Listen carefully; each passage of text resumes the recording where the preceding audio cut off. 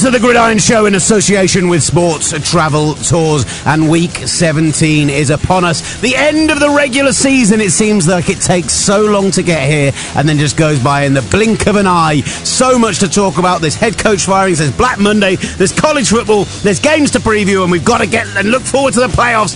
Oh, Ollie, I'm so excited, yet still hungover from New Year's. This is the Gridiron Show!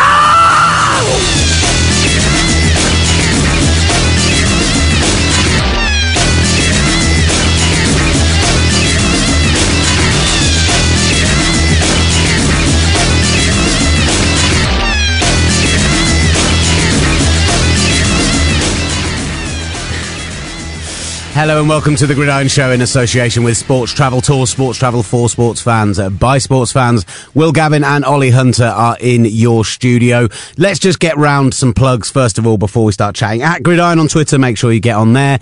Gridiron-magazine.com. The predictor game. I have a 3-game lead over the pack going into the final weekend. Do you? If I don't go bold, if I just pick all the favourites, then I will probably win it. Do you? Yeah, do you have a 3-game lead? Do you? I have to go online and do a really ball ache of a way round of correcting the fact that I didn't press submit last week. You've got a week you didn't do that. So I'm going to go in and fix that all tomorrow morning so it's ready for the Sunday games. We'll tweet out the league table, but I got 9 out of 16 last week. Go back and check it if you want to listen back to the old podcast, which puts me at a 3-game advantage over the pack, which is exciting stuff. I'm going to win whatever the prize is. I don't get to win whatever the prize is, whoever's in second does. Yeah, should I just tank this week just to make it fair? Don't tank. But I've won 2 weeks. Well done, buddy. No that hats week, for you. that week that you didn't, you still haven't put on my picks. I won that week as well. Oh, yeah. The weeks you didn't press submit happen to be the weeks you win. What a surprise, Ollie Hunter. There's going to be so much for us to talk about this week. Obviously, there's been plenty of news, plenty coming up as well. Our Super Bowl party will be announced in the coming week or so. So keep an eye out for that at Gridiron and on your emails as well. That's going to be really exciting. Please don't make plans until you've heard what we've got planned. It's going to be very exciting. I teased the top end interview this week. Actually, it's not quite come off, but we are going to speak with this person in the postseason. I can tell you it's a Hall of Famer is associated with this person. That's all I'm going to say for now, but it's going to be great stuff when we get round to speaking. Oh, don't ruin it. Look, if I can get it... First edit point of the podcast is going to be me beeping you out saying who it is. But if I can get it, everyone else has got it. Yeah, probably. But that was an easy clue. That was too easy. Was it too... So I bleep out the clue as well? Yeah. Brilliant. So I've now bleeped out the clue and the person as well. So you're a disgrace. Sorry about that. I made it too easy. There was also a huge bit of news in the last... we want to talk some college football. Basically, next week, we're going to finally get around to doing our college preview ahead of the Monday night college final. We're going to do a Black Monday and Week 17 review. We're going to do our regular season awards show, and we're going to preview the first round of the playoffs. So we're going to have 3 podcasts out, maybe even 4 next week. I couldn't possibly say, and we'll get working a guest or 2 into that. It's going to be loads of fun. Are we going to see Clancy again? Simon Clancy. I've forgotten what his voice sounds like. Well, Simon Clancy was going to come on with us today, but then he got offered tickets to go to West Ham Liverpool and chose that over us. Prick. What a prick. So all of that's going to be coming next week. Of course, the huge news from the NFL this week involves a man who, coming into the league, many expected him to revolutionise the offence that he was joining. A really successful first 2 seasons, led his team to a 10-6 record, fantastic record in playoff football, and then it all went wrong for him after that. I am, of course, talking about Josh Freeman rejoining the Indianapolis Colts at the quarterback position. You don't understand how long I formulated that joke for in my head before we started the show. And it's not like you've ever done a joke like that ever before on the show. People like a little bit of repetitiveness in their humour. Everyone knows that... It's the cornerstone of British humour. You are right. Yeah, exactly. Everyone knows that the 2 rules of comedy are timing and something else. Is it Josh Lindley, then your next joke? No, it's not. I, of course, am talking about the genius Chip Kelly. Chip Kelly lost his job at the Philadelphia Eagles this week, apparently because of the trajectory the Eagles were heading in meant that he was going to get fired whatever happened. So Black Monday is coming this Monday, and we've asked you on Twitter, basically, who do you think is going to be going and who do you think is going to be staying and who's going to be a surprise and who is not? So we've got all your Twitter answers and we've got our answers as well. But let's talk about Chip Kelly first, Ollie. Called it. Because you and I have very different opinions on this. I called it, man. They've got to get rid of him. Absolute nonsense. Oh, no, look, the way that he blew the budget, bringing in players. Everyone thought that DeMarco Murray would be a bust. He was. I think some of the other things that he did, getting rid of LaShawn McCoy, ludicrous. And then the way that they lost some of those games, 40 points in 3 consecutive games for the first time ever, or, since the 1950s. The Eagles were on a downward spiral, and I think it was the right decision. Chip Kelly has made some terrible decisions as a GM. I'm not denying that at all. And the fact of the matter is, there's no one who truly knows what the conversation between Chip Kelly and the owners of the Eagles was, whether or not they supposedly told him he needed to give up player control, and he said no, because since he's come out, he said that in his next job, he doesn't need or want to have control of the players. I think he's had a little taste of the GM life and thrown it away. I actually think, and we're going to be talking about who's going, who's coming. I think an outside bet that it's worth getting some money on right now is Chip Kelly in San Francisco next season. Yeah. Tom Gamble was absolutely his man when he was at the Eagles. Howie Roseman, in a power move at the end of December, early January, decided to get rid of him. That's when the Chip Kelly GM decision came in and things started to fall apart. But I dislike it for 2 reasons. First of all, because Chip Kelly is a brilliant head coach. I don't like everything before this season suggests he is an excellent coach. Now, the biggest problem for them this year has been because he was put in charge of player personnel and really didn't. Yes, they had some big bad decisions in terms of DeMarco Murray. Never should have brought him in when you've already had Ryan Matthews. On the defensive side of the ball, all right, nobody knew that the guys that they brought in were going to have such a big fall off this year in the back end. Kiko Alonso is a player that I loved coming into the league, but that knee injury clearly has affected him this season. All of that is not good, but there was just a lack of depth, particularly on the defense. What it's not talked about is in the first 8 weeks of the season, they had a top 8 defense. They just got worn out because when you're playing as many snaps as that, I saw a thing about how Malcolm Jenkins has played more snaps at safety by week 14 than almost any other safety in the league will have played by the end of week 17. Because they're on the field so much more, it tires them out and you need more depth in that defense. Yeah, so there were big mistakes made, but my point is... Why are they on the field that much more? My point, well, because of the way they play the offense. The offense doesn't work. Because of the way they play the offense. Chip Kelly's fault. But you see the way that Sam Bradford has developed over the last 3 or 4 weeks. That offense has really started to work in fits and starts.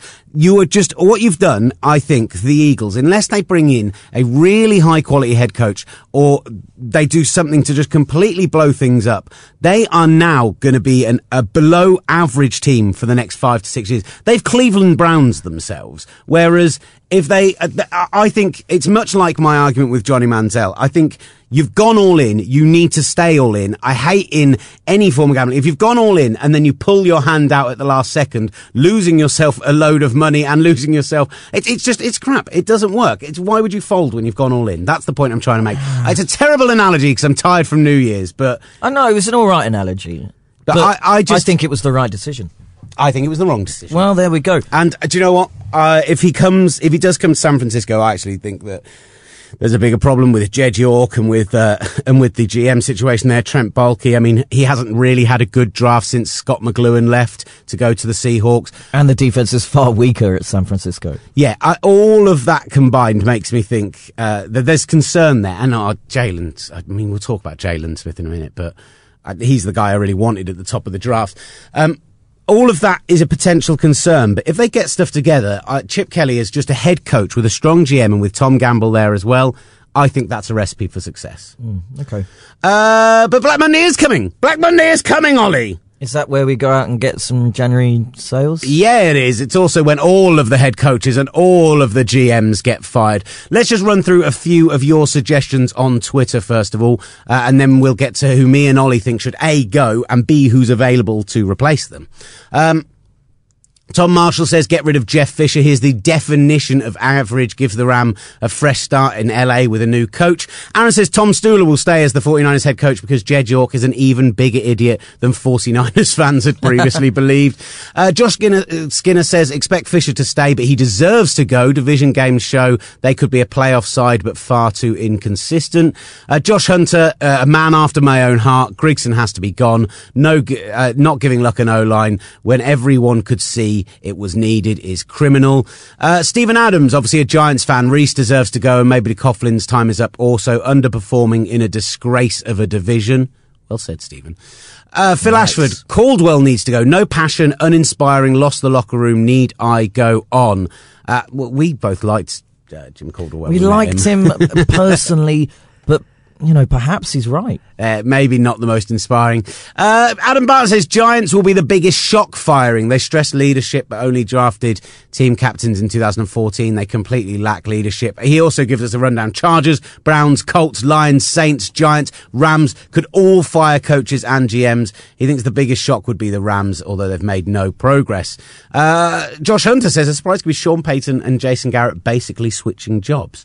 The Sean Payton, Drew Brees situation. I mean, Drew Brees has come out this week and said that he sees no situation in which those two aren't in New Orleans next year. I think if you're a team without a quarterback who's got some good pieces elsewhere and is maybe looking at being Super Bowl ready, the same way we felt about the Bengals before this season and Dalton's run, if you're that sort of level of team and you've got Sean Payton and Drew Brees as a package deal to come in and basically for 2 years give you a big playoff push, like the Broncos did with Peyton Manning, that sort of thing, I don't know why you don't go with that. That's, it's going all in one shot, but why not? Jerry Jones loves Tony Romo. Yeah, there is that. But Tony Romo is basically made of crepe paper at this point. Yes, he is. Aaron Rolls says, worried that that one of Pettin and Farmer won't go. Get them both along with Jim O'Neill out. We need to keep Flip and O'Connell. Cal says Ryan Grigson should go for mistaking Andrew Luck for Wolverine and his adamantium skeleton. And why is Chuck Pagano getting away scot-free on this then? Chuck Pagano is not. Chuck Pagano is almost gone. So, I almost feel like we haven't. No one's mentioned him, and I think he has to go because the way that the Colts have been playing, the reliance on a 59-year-old quarterback to come in and replace Andrew Luck, the misdiagnosis of Andrew Luck and his injuries has really hurt the Colts, and the Colts bleed everywhere else. I think they've been an absolute disgrace. I think Chuck Pagano is the most nailed-on person to be gone on Black Monday, and I almost think people aren't replying that because it's been so accepted that people have expected him to go since about week 5 of the season, and don't forget he was on the hot seat to leave mid-season at that point anyway. They've stuck with him. Maybe the injury has helped him with that, but when you're forced to sign Josh Freeman and Ryan Lindley off the street, Ryan Lindley, not Josh Lindley. That's fine, no worries. None of them with any experience in the offense. There's apparently a really toxic relationship between Ryan Grigson and Pagano. I mean, Ryan Grigson is a guy who only 3 years ago was the executive of the year, but that was all down to the Pagano. It was all the coming in as a rookie GM and being able to keep a franchise going whilst your head coach gets cancer and is replaced by a guy who hasn't head coached in the league for many years. Pagano for me is gone. That's my belief. A few of the other ones, was there anyone who's kind of on your radar who you think is going to be gone, maybe not mentioned there? Well, obviously the guys that have come in as temporary coaches, you've got Dan Campbell. There's no way that he would be able to stay in at Miami. They might keep him on as the tight ends coach, a position coach. Yeah, absolutely. Why not? Jim Tomsula, obviously not a temporary coach, but he's a new coach. I don't really expect him to stay. Mike Mularkey, we know that he's not going to stay at Tennessee, and there's been no progress there. So the one I think really does have to go is Jeff Fisher. I think the Rams, they do have some interesting pieces, but I'm sure he was part of the decision-making team that gave Nick Foles $9 million guaranteed next year. So I think all of that, cut your losses. Things haven't been great there. The city needs to fall back in love with their team again, and I think Jeff Fisher would be one would be the main one that I want to see go. There's a real problem with this in terms of when you look back on history and you see the coaching record, or you see the final record of a team. You're going to look at this season, and let's be honest, they're going to beat the 49ers on Sunday. They're going to be 5-1 in division. They're going to finish 8-8. They're going to have gone on a 4-game winning streak to end the season, and everyone's going to go, oh, he's probably done enough to save his job, including, I suspect, most of the people at the Rams. But it's all about that kind of end of season streak. Sometimes you see a season, I can think Gus Bradley's season with the Jags 2 years ago, when they won, I think, 4 of their last 7, when he was really under pressure and people thought he was going to go. And then they won that streak of games towards the end when it looked like, coming into London, they were 8-0. So when you go on those kind of runs, that can save your job, even though you're way down there. Whereas actually you then look at somebody like Mike McCoy. I mean, yes, okay, the Chargers, people thought they were going to be a playoff team this year, and they're going to be nowhere near that. But the damp squib of an end to the season is what's going to really kill him, whereas actually a second-year head coach can sometimes get away with a bad record if they don't want to.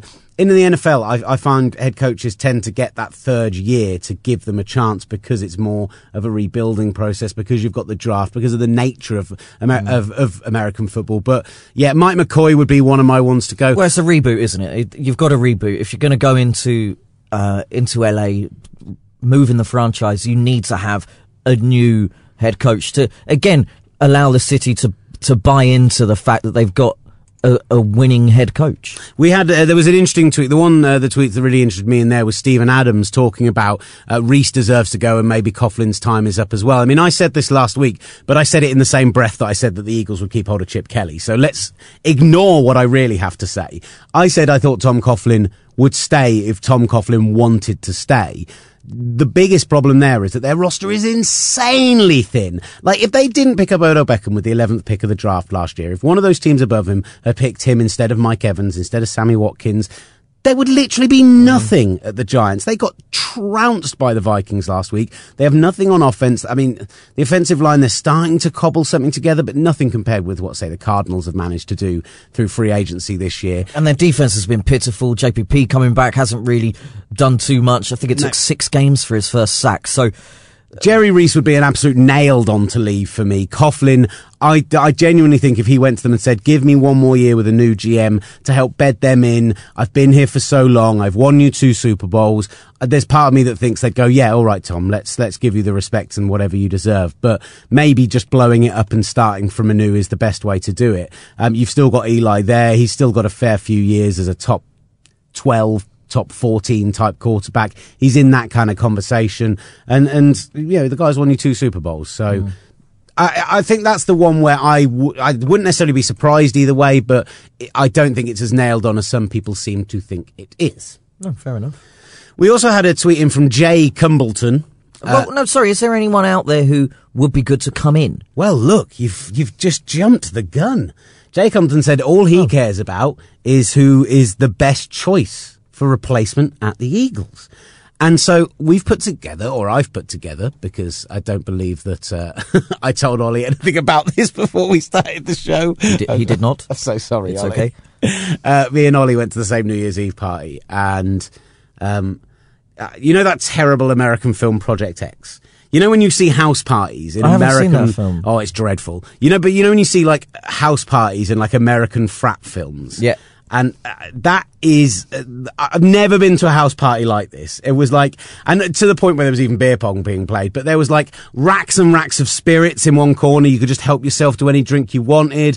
There was fireworks going off. There was, I arrived expecting maybe 10, 15 of our close friends to be there, and there were about 60 people there. I genuinely walked into the room, and I think I just went, what the is going on? Like, it was amazing. Genuinely, like, there was a little bit of it that was maybe a little sad, because it felt like a bunch of early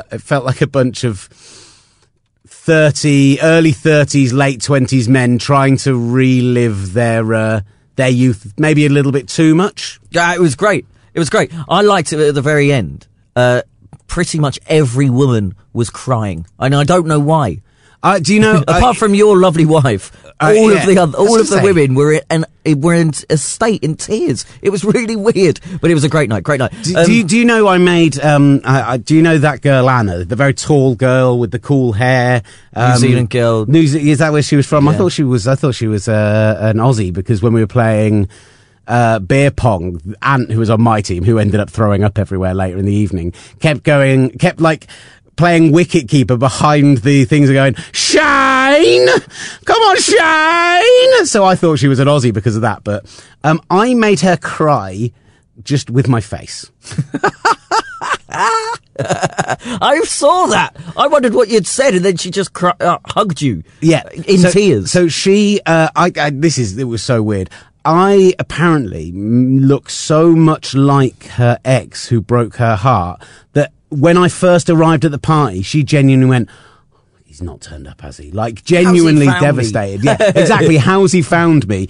And we had a couple of conversations. We played some beer pong. I didn't really engage with that fact at all. And then at about 3 a.m., I went to chat to her, and she just went like, I'm sorry, I can't talk to you. I went, oh, all right.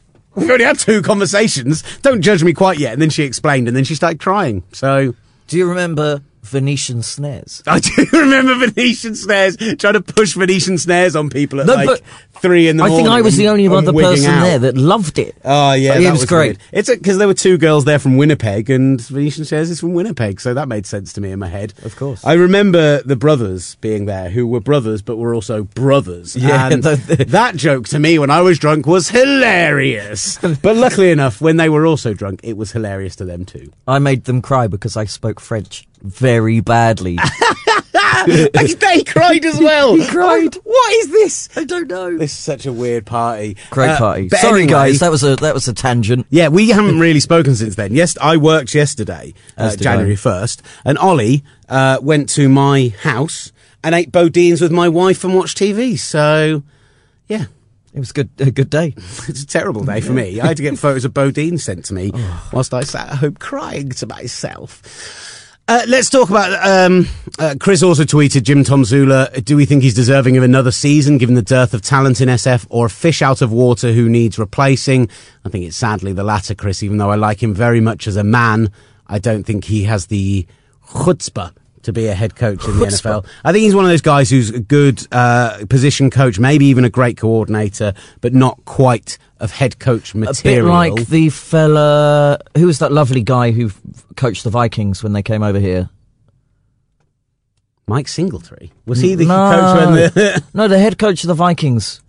Oh, it was, sorry, Mike Singletary. Do you know why I said that? Because, Mike Singletary, as you will know, is the former head coach of the 49ers and a member of the Bears defense in 1985. And of course, the man who you're referring to is Leslie Fraser. Leslie Fraser. Now he's gone elsewhere to be, I think, an offensive coordinator or a quarterback coach. He's the defensive coordinator in Tampa Bay. Yeah, but he was a lovely guy, but not cut out for head coach. And also a member of the 85 Bears defense. That's where I just got my Bears linebackers from the 80s confused, which is pretty normal, guys, genuinely. Yeah.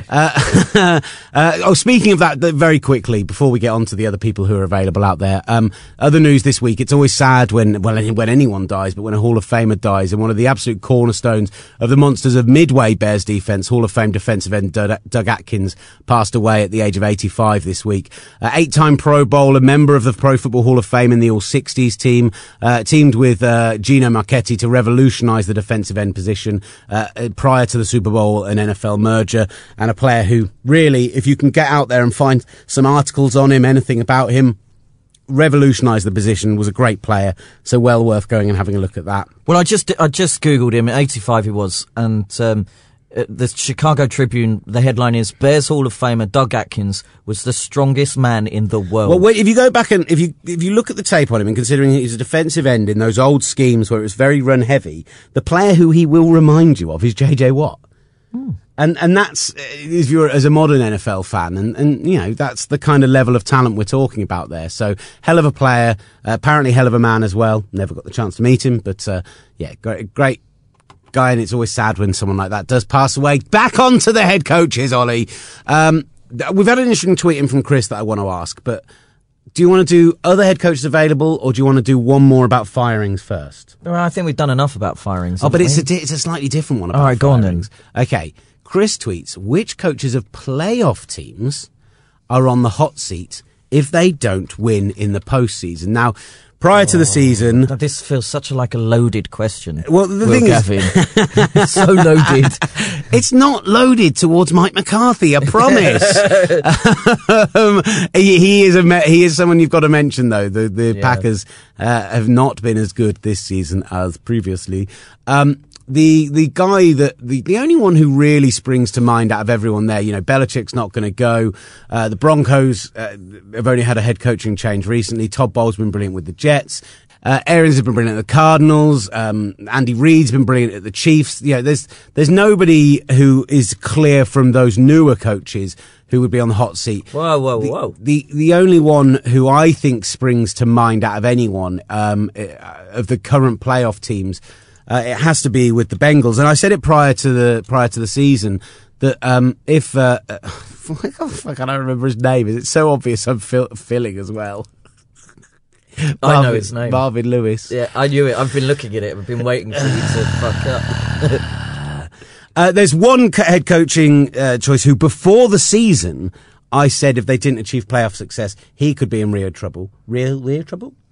Jack Del Rio trouble? I think I said Rhea trouble. Rhea trouble? Whoa. James Rhea trouble. Chris Rhea trouble. Driving home for Christmas. James Rhea is my boss.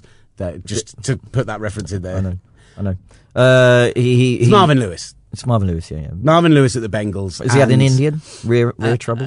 He's in no real trouble. Marvin Lewis at the Bengals. But the Andy Dalton injury might just save him. Will Andy Dalton be back? Not for week 1 of the playoffs, we believe, and there's a good chance that obviously they're going to not have the bye, so they would need to go. They'd need to win in the first week of the playoffs, and I'm trying to remember who it would be that they would play, because I know we've looked at this a million and one times, but it would be the Jets. The Chiefs, wouldn't it? No, it would be the Jets, because the Jets would have the weakest record of a non-division winner, wouldn't they? No, because the Chiefs and the Jets are on the same. 10-5. Either the Chiefs or the Jets, they would need to beat them first, and then Dalton would be back for when they go to play the Patriots, most likely, in the following week. So if they can get that playoff win without Andy Dalton, first of all, hilarious that after 4 years, Andy Dalton's curse isn't going to be broken because he won't be playing. And then he'll lose against the Patriots the next day. But next week. If they lose to either a streaking Jets team or a streaking Chiefs team, and without their star quarterback, there's probably enough excuse there, and they've shown enough quality this season that Marvin Lewis keeps his job. So basically, Chris, we've spent about 3 minutes answering your question, and the answer is no. Not Bill O'Brien? No. Bill O'Brien's done brilliantly in the second half of the season. Okay. No, and that's why I'm asking the question. I'm not suggesting, but you've got to ask the question. The listeners might be asking that question in their heads. I'm a conduit for them. Playing a collection of messes at quarterback. Yeah, that's true. He's done a very, very good job. So, guys who are available for head coaching positions, there's guys we've talked about all season. Guys like Hugh Jackson, that his performance this year, he's only had the one head coaching job in the previously in Oakland in 2011. He's really got that offense going and still managed to do it with AJ McCarron, which is pretty impressive. With AJ McCarron in the centre, they haven't changed up their system hugely. They've reined it in slightly, but certainly there's Josh McDaniels. Josh McDaniels is a name that comes up every single year.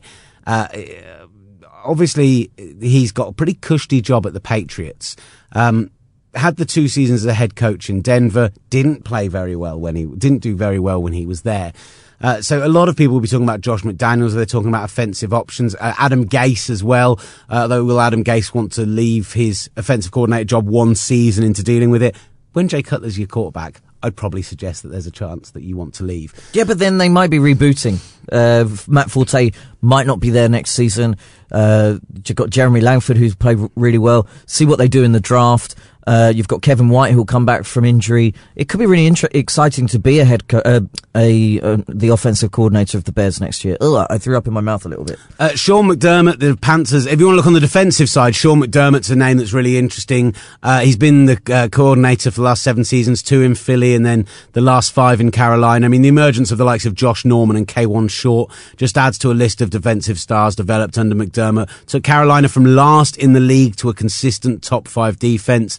The biggest mystery is obviously how he would deal with an offense. I think you'd say about anyone who's coordinated at a single position for a whole time. Doug Marrone's a weird one that's been flying around. Like, I've heard that name used a lot. The Jaguars' assistant head coach / offensive line guy. Of course, he was the head coach in the Bills last year. Was offered a contract. Chose to kind of bet with himself that he could get a better head coaching job elsewhere and ended up as the assistant head coach of the Jags. But he did a decent job in his 1 season at the Bills.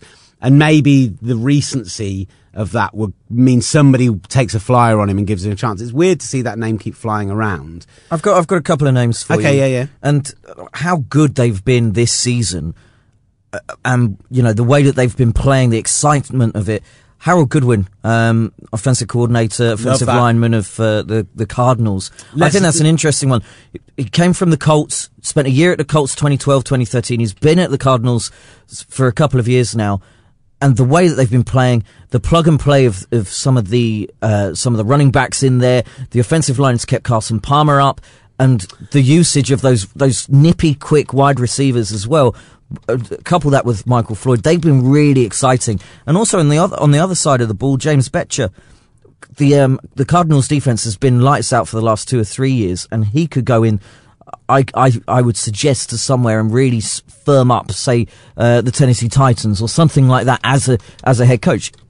Would you want to leave, especially if they don't win the Super Bowl this year? Would you want to leave a team which is on the cusp of greatness for someone like the Tennessee Titans? I don't know, but those are 2 names that I think could be really interesting and ones to watch out for in the new year. So yeah, Mike Shula with the Panthers, offensive coordinator as well. I mean, a guy who hasn't had as much success up until this year, but then this year has had a ton of success. Just coming back to the Cardinals, you have to give quite a lot of love for their success on the offense. You mentioned the offensive line there. John Mozeliak did an incredible job of rebuilding their offensive line, bringing in Jared Veldheer, bringing in from Oakland, bringing in Mikey Iupati from San Francisco, and really making the left side of that line one of the strongest in the league. So he's been given all the pieces he needs in order to do what he's done, but you can only deal with the situation you've got. So the final one is Jim Schwartz, because the guy has been a head coach in the NFL, absolutely made that Bills defense look incredible last season. And there's always that thing, I think it was the same with Jim Caldwell when he joined the Lions last year. You have that year out of the league, Lovie Smith as well. You have that year or so out of the league. Suddenly, people are desperately looking for who can come in and fix their franchise. You've got some teams who really have decent offenses, but not very good defenses. And he's a name I think that will get bandied about and certainly get job interviews. Bandied. I've got one more for you. Okay, last one, very last one. You'll laugh me down. Jim Harbaugh. Jimmy H? No, Jimmy H doesn't. I mean, I know he's done really well in Michigan, and it's a project. Sorry, you said I was going to laugh at you, so there I laughed at you. It's a project, but the right offer comes along. You never know. Yeah, I don't imagine him. I mean, I know he is an egotistical maniac. I also loved him as a head coach, but I don't see him. He's got that Michigan team very quickly on the cusp of being a potential college playoff team. He's going to have this year now where he's going to be able to recruit as well. And obviously having Harbaugh as your recruiter is a very strong. You saw what he did when he was at Stanford.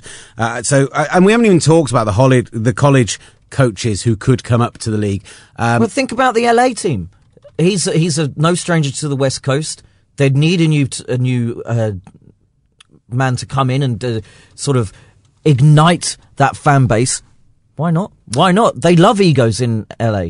I mean, when I was watching David Shaw and the Trees in the bowl game last night, in the Rose Bowl. Yep, Rose Bowl. That was the one they played in.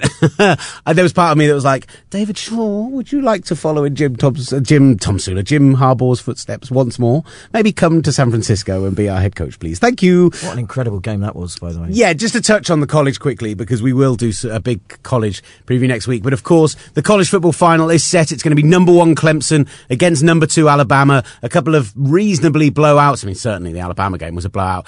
This is going to be a serious test of Deshaun Watson, nominated for the Heisman, real rising prospect at QB, going up against a very, very good Alabama defense, strong running game, classic Alabama football, basically. So that's going to be fascinating.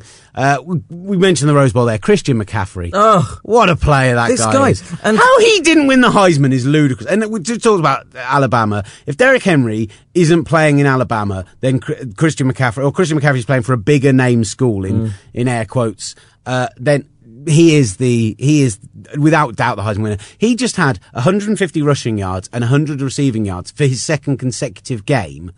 The rest of the whole of college football has had one such game since 2013.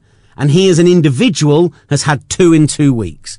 He set an all-purpose yards for the Rose Bowl record. He was phenomenal. I mean, starting off with a 75-yard touchdown catch helps you out, but he's a phenomenal player. Oh, he's incredible. There was one play where he'd busted up the gut, and he just sort of did a double juke on this defensive guy, and just zipped past him.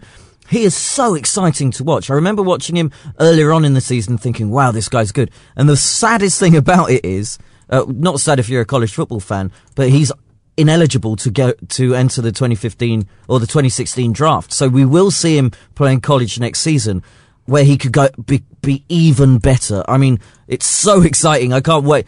He is one player that is just I think he's the most watchable player in college football right now. Ooh, nice. We need to, okay, 35 minutes into this podcast, and it's been a little bit like an off-season show, the way that we've talked about this weekend's games. The lack of talking about this weekend's games, because there is a full slate of games, all to be played on Sunday. It's week 17. They're all divisional games. Surely it's going to be a great one. There are a lack of games this weekend which have meaningful impact, and so we're going to just go through a few of those games, give our picks for them, and we'll just rush through the rest of the games as well. A few more questions to come off Twitter, at Gridiron on Twitter. You can always hit us up there through the games on Sunday as well. Ollie, what are you doing for the games on Sunday? Yeah, I don't know. Really don't know, because my sister's currently being induced right now, so I don't know when her baby will be born. But for the late games, I don't know what I'm doing. Maybe the early games I'm not around. If you're not in Norwich, let's have the games at mine. Sam, I spoke to Sam last night, Sam Howard. This is totally just planning on air. Sam is the guy who hosted the amazing party last night. I think he's going to come round. I think he needs to get out of that flat and away from champagne stains on the walls. Yeah, that's a good idea. Yeah, so I think we might watch the games around mine. So, all right, I'll come round. That would be great. Anyone want to join us? Hit us up at Gridiron. Should we get Bodines? Oh, yes. We will definitely be getting Bodines. Right, let's look forward to the weekend games. Or you could do those incredible buffalo chicken wings you did before. Oh. They were incredible. They were good. I remember that. Let's actually, we're just going to take a quick break, and then we will be back. I keep forgetting to do this and then just having to find a place to put it in at a later time. Let's have a quick break and then be back with the weekend preview. So there is obviously only one game in week 17 that the citizens of the UK care about. Maybe you think I'm going to say that it's going to be the Vikings going to Green Bay for the NFC North Championship. Maybe you think I'm looking over to the AFC and wondering what's going to happen in the bye positions. Bye positions is what was in my head then. And I thought, does that sound a little bit homoerotic? The bye positions? Definitely. Good. I'm glad. No, of course, there is only one game we care about, and that is the Lose and Go to London Bowl. As the 6-9 Philadelphia, as the 6-9 coachless Philadelphia Eagles travel to the 6-9 New York Giants. Loser comes to London to face the Rams in the first ever game at Twickers. Twickers, I tell you. I don't even care about this game. The question to you is simply, which of these teams would you rather see take on the Rams? Oh, the Giants. So you can see Odell Beckham. It's purely the one-man feature. It's the one-man show. It's not because you want to try and interview Eli Manning, because he's such a raconteur. Yeah, but then you've got Eli Manning. Oh, Eli Manning, Odell Beckham, and I don't want to go anywhere near JPP's gnarled hand. I'm going to make Ollie touch it. No, I want the Eagles to win. Beckham Jr. versus everything. Look, Eagles. Come on, Eagles. Beckham is tied third in the league with 13 touchdown receptions and fourth with 1,400 receiving yards. And I kind of feel like the other thing is going to this weekend is people have kind of forgotten that 2 weeks ago Odell Beckham was a knob. Everyone got really angry about it on Twitter, and then it's totally gone away. And maybe come tomorrow and game time, people will get angry about it again. We've had Christmas. We've had the holidays, if you're in America. We've had New Year's. It's a clean slate. Good. I'm glad. So the lose or go to London Bowl is a key game this weekend. Let's look at the AFC playoff picture. The New York Jets are win and in. They're 10-5 travelling to the Buffalo Bills at 7-8, and only one man truly stands between them and playoff glory. The same man who stood between them and playoff glory the last 2 seasons he was in New York, and that is, of course, Rex Ryan. Look, Rex Ryan has been absolutely outcoached by Todd Bowles this season, but is that going to happen again on Sunday? I love Todd Bowles, and I love Ryan Fitzpatrick. I fell in love with the Jets a little bit when they came over here. I do that quite a lot, don't I? Yeah, Chiefs, absolutely. I know everyone does that. Jags. It's that kind of Stockholm syndrome you get with teams coming to London. Yeah, I think so. I think there's a whole lot on it for the Jets. They're on a 5-game winning streak, which is incredible. Todd Bowles has been brilliant, and everything's starting to come together. It's officially the 2 best wide receivers in NFL history playing with each other. Mm-hmm. Officially. So no one's ever done better as a tandem. Well, that's only if they only if they catch another touchdown at the weekend. Chris Carter and Randy Moss did do as many touchdowns as a tandem in a single season, but that's only if neither of them catch a touchdown this weekend, which I imagine one of them will over the Bills. The Bills are just horrendously banged up. Mario Williams is not going to be there next year by the sounds of it. He's going to get cut. Really? Yeah. Is that because of injury or? Insano cap hit, combined with the fact that actually the defense doesn't really work with Rex's defense. They've got all of this money invested in that defensive line, and it's just not working at the moment. So Mario Williams is due to be gone. I'm going with a Jets win for them to make the playoffs. Yes, as am I. Now, there's a question to be asked, and you've kind of ruined my thinking on this already. I keep doing that. Because my question to you was going to be, we have the Steelers going to play the Browns this weekend. The Steelers obviously are an exciting football team to watch. They're 9-6. They need to win and have the Jets lose in Buffalo to make the playoffs. Is there any part of you that hopes that happens because the Steelers are more likely to go on a playoff run with that high-octane offense, or do you love the Jets that much that you'd rather the Jets go in? Do you know, either or? Actually, do you know what? That is the perfect answer, Ollie Hunter. Well done. To the bang. Using that in the wrong context entirely. I realise that's another thing with this show. Absolutely no sound drops yet. That's because the PC channels don't that. To the bang. There we go. I keep forgetting to use them. You like that? You like that? I'm not sure we're allowed to use that then anymore you because of copyright. Yeah, that's just.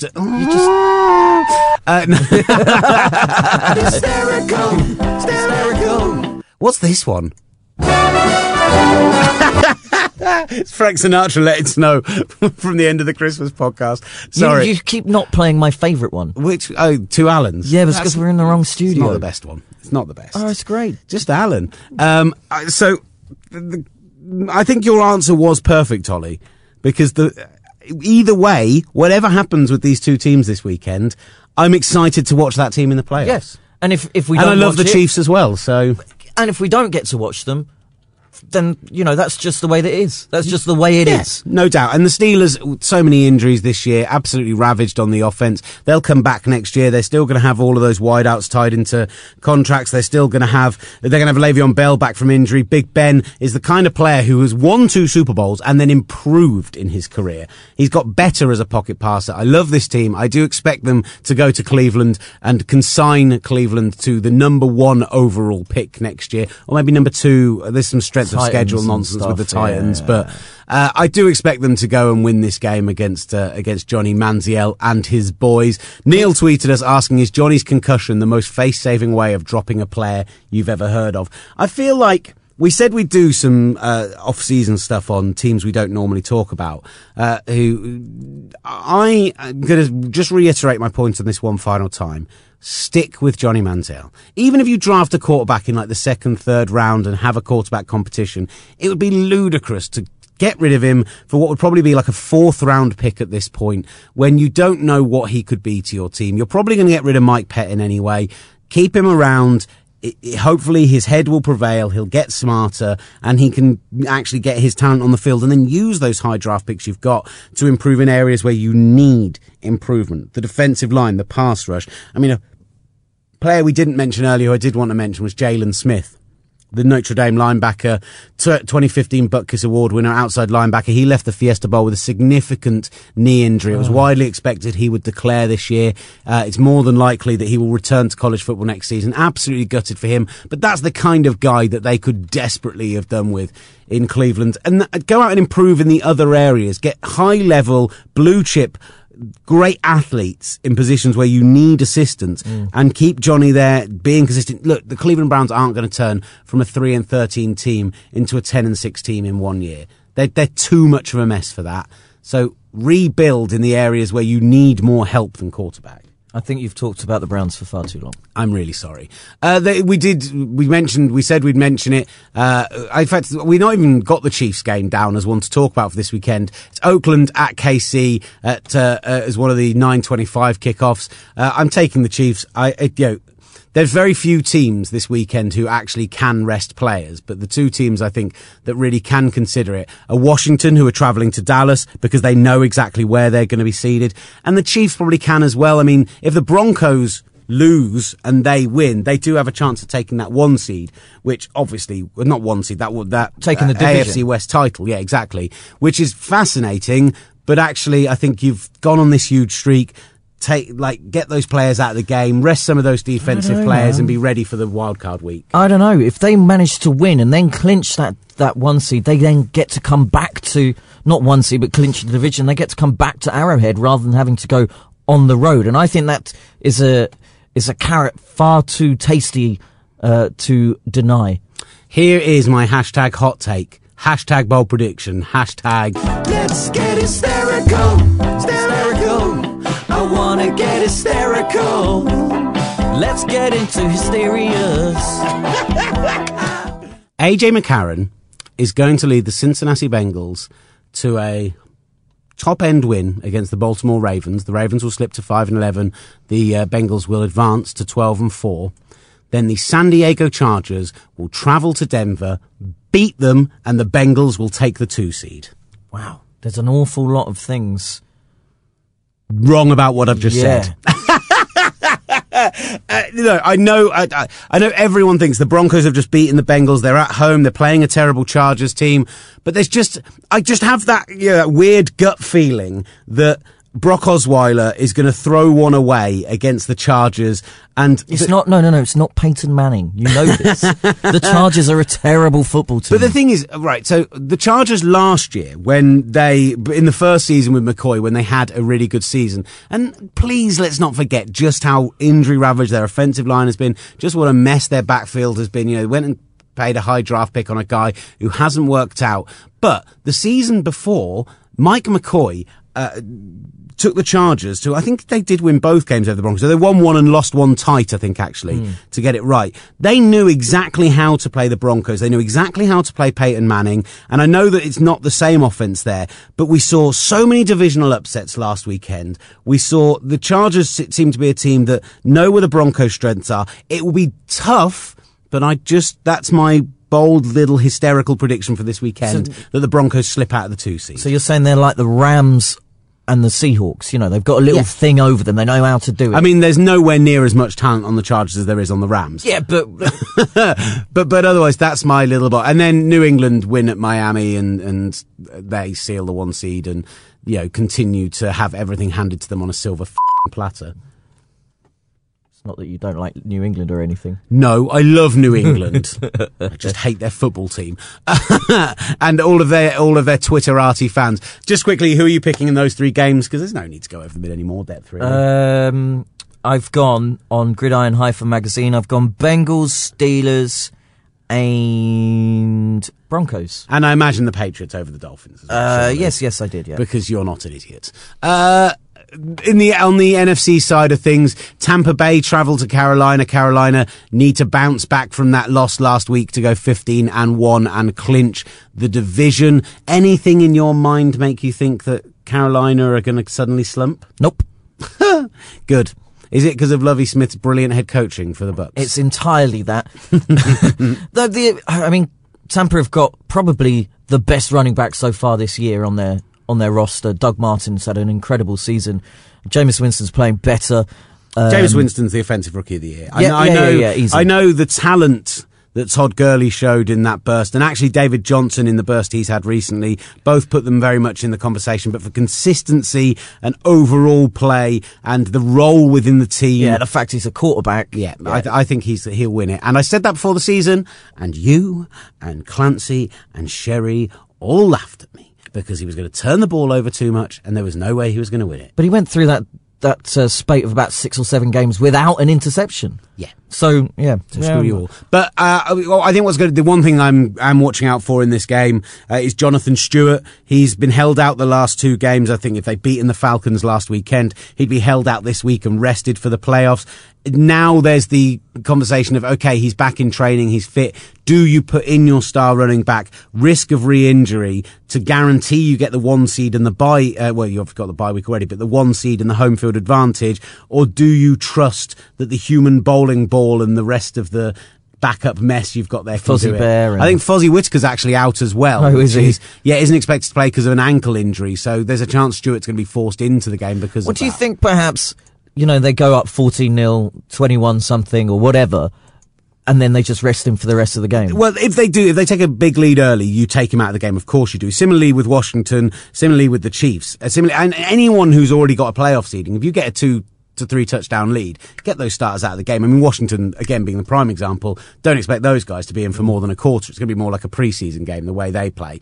The most fascinating pure game on paper for excitement is if the Cardinals play all their starters, and Bruce Arians isn't the kind of man to not play their starters, is the Seahawks travelling to the desert to play the Arizona Cardinals. And if the Cardinals play all their starters, I fully expect a Seahawks loss here. I love this game. And he will play the starters, because imagine going into the bye week and you've just beaten the Seattle Seahawks on your own patch.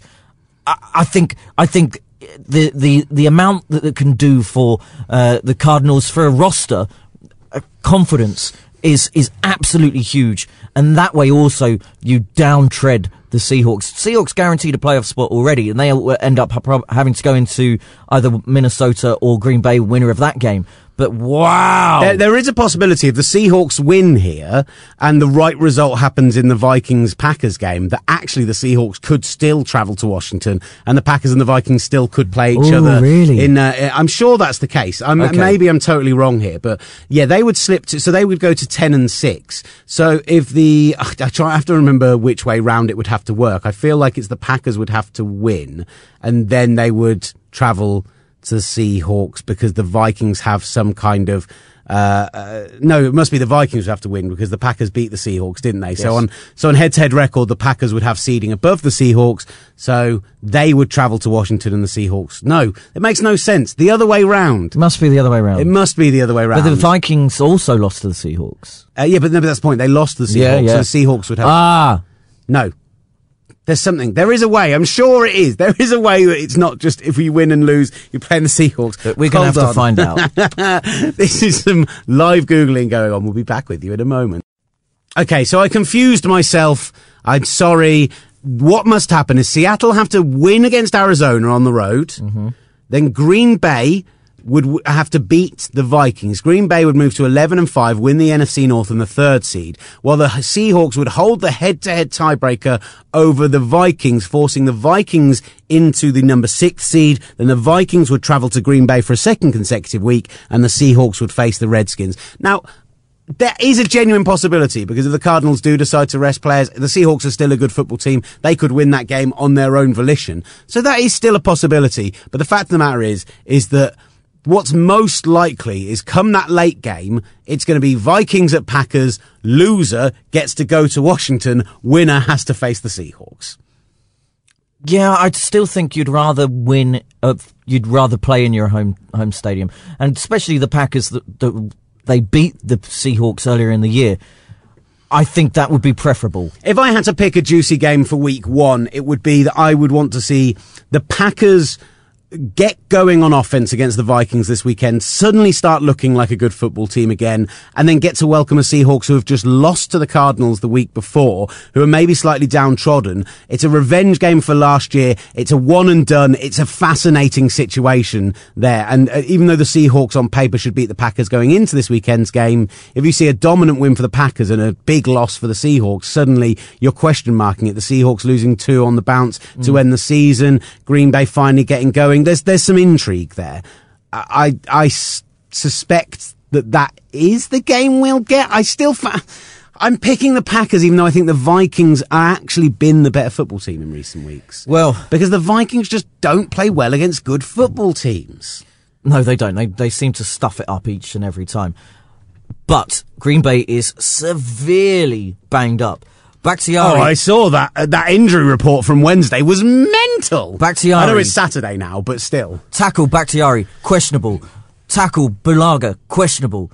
Probable, sorry. You've got probables on TJ Lang, Corey Lindsley, Eddie Lacy. This is all on offense. Justin Perillo, tight end, backup tight end, is out. Guard Josh Sitton, probable. And that is just the offense. You got Sam Shields, who's been much better, and we've really missed him over the last few weeks. He's questionable with that concussion. BJ Raji, who's been brilliant as well, questionable on concussion. Mike Daniels, who's been incredible. He was limited practice on Friday. He didn't practice the 2 days before. He's questionable. The Packers are not looking good. If there is that situation where actually they could lose, they could go to the Redskins, they've almost got an excuse. Just leave all those injured players out and then go, well, we lost because of our injuries. And then you get to go and play the Redskins instead of having to play the Seahawks, who will play you very tough. And I think it was the last time the Packers won a Super Bowl. They were in the wild cards. They're a away team all the way through. So, you know, they've done it before. Mike McCarthy knows all about that. But I want to play in Lambeau. I want to see the guys in Lambeau. I want our gridiron winner of. Yeah, that's literally impossible. I'd love him to go and see. No, it is impossible. It is, isn't it? Yeah, crap. No, it's genuinely, it's not impossible. If the Vikings, so again, we're back to this again. If you beat whoever you play and the 6th seed and the 5th seed beat Washington, then the 5th seed beat the Panthers and you beat the Cardinals, then the 5th seed, probably the Vikings, will come to you in the championship game. So you're saying there's a chance? Ridiculous. I hate playoff scenarios right now. Right, there are some other games happening in week 17, and we're sorry, like, in the off-season we will focus on every team and do some in-depth stuff, and we'll get guests on and we'll do all of that stuff. But let's just run through the other games that are happening. Now, people will be saying there are 2 games which still have an impact on the playoff picture. Yeah, no, they won't be.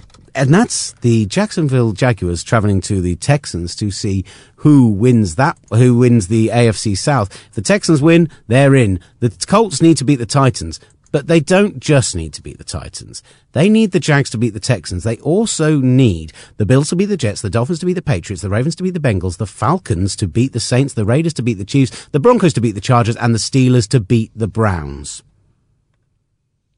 There's an NFC game in their 9-game parlay for them to win an AFC South divisional title. It's ludicrous. The Texans have already won that division. So you're saying there's a... Stop it. But either way, the Texans will beat the Jags on the final day of the season. That's my belief. Who are you taking in that one? Texans. And in the Colts-Titans game? Colts. I've taken the Titans. Ooh. I don't believe in Josh Freeman. Steelers-Browns done. Patriots-Dolphins done. Ravens-Bengals done. Saints at Falcons. Falcons on a little bit of a drive recently. Saints haven't looked completely terrible in the last 4 or 5 weeks. Actually, this could be one of the more entertaining, meaningless games this weekend. It really could be. But I'm going to take the home side, the Falcons. I've also taken the Falcons. I expect Julio Jones, #ball protection, 200 yards. Ooh, Washington at Dallas. Washington all the way. Dallas with their mess of a quarterback situation. Oh, are you saying that Kellen Moore's a mess? Yes, he is a mess. I have taken the Cowboys. Well, you make me sick. Because it's just very Cowboys-esque to go and win the final game of the season in division. And it would just be a fitting end to the NFC disgrace. We didn't actually say who we're taking in Eagles-Giants. I guess we're both going to take the Eagles because we want the Giants to lose and come to London. No, I want the Eagles to come to London, so I've taken the Giants. But you said you wanted Odell Beckham in London. No. Were you not listening? No, probably not. Because I said, if you balance all the other things out, right. Eli Manning, I don't want to bit. touch JPP's hand, all of that stuff, I'm going Eagles. I thought you were saying Giants. I thought you were saying Odell Beckham was enough to override that. No, he was not enough. Okay, fine. Lions at Bears. Bears. Lions, maybe. I don't know. Rams at 49ers. Rams. Raiders at Chiefs. I think we both picked the Chiefs. And I think Did you do Seahawks, Cardinals? All of the games. Cardinals? Cardinals. Yeah, all Cardinals. the way, Cardinals. What have you done, Minnesota, Green Bay? I have taken... I'm going to double check what I've actually taken on the website, because sometimes I say I've taken things and then have to go and correct it after I've said it while I'm editing the podcast. I took Green Bay to win at home. Okay. Is that okay with you? Yeah, I'm not confident. You're thinking about switching to the Vikings to I'll try never and pick up switch. a game. Never switch. I haven't picked against the Packers all the way through this. The Packers, according to me, should be 16-0. And we had a last couple of tweets just to mop up ones that have come in during the show. Will Davis says, San Diego have stuck Weddle on IR with 1 game left. Yeah, he's still running and cutting in practice. No way he's back with the Chargers next season. You know why? Come to San Francisco. He got fined $10,000 for watching $10,000 for watching his daughter at the halftime show against Miami. Ludicrous. Rather than being in the locker room. In a game that meant literally nothing. Yeah. And Michael says, time for Coughlin to go. Think Chip Kelly could be the candidate to replace Tom Sula and rejuvenate Kaepernick? Now, whoa, Michael. Sporty Guy 1. Look, where's hysterical? Sporty Guy 1, Michael. I say to you, yes, I were all on board the Tom Sula being replaced by Jim Kelly train. But Kaepernick back? Hysterical. That really would be bold. Otherwise, Ollie, let's wrap this one up. Don't forget to keep checking us out, gridiron-magazine.com. Get your picks in for the final week. You can still win a hat with a final week win, even if you're not going to beat me in the overall game, guys. You can also go to... I can't believe you did that. Such a child. You can at Gridiron to interact with us on Twitter or our personal accounts, at Will Gav, at Ollie Hunter. Ollie, anything you'd like to add to the end of the show? Can we have a bit of Venetian snares to play us out? Wow, that is a request that I think I can acquiesce to. Yes. Otherwise, I don't think anyone else is going to like it. No, this might be too much for all of you, but let's give it a go and see what they think. Thank you very much for listening. Really appreciate all of your stuff this season, and everyone who's got in touch, and everyone who has given us some great stuff on Twitter. And we'll keep doing this through the off season. We've got great plans for the Super Bowl as well. It's going to be a lot of fun. Next week, probably 3 shows because there's so much to get to with our awards show as well.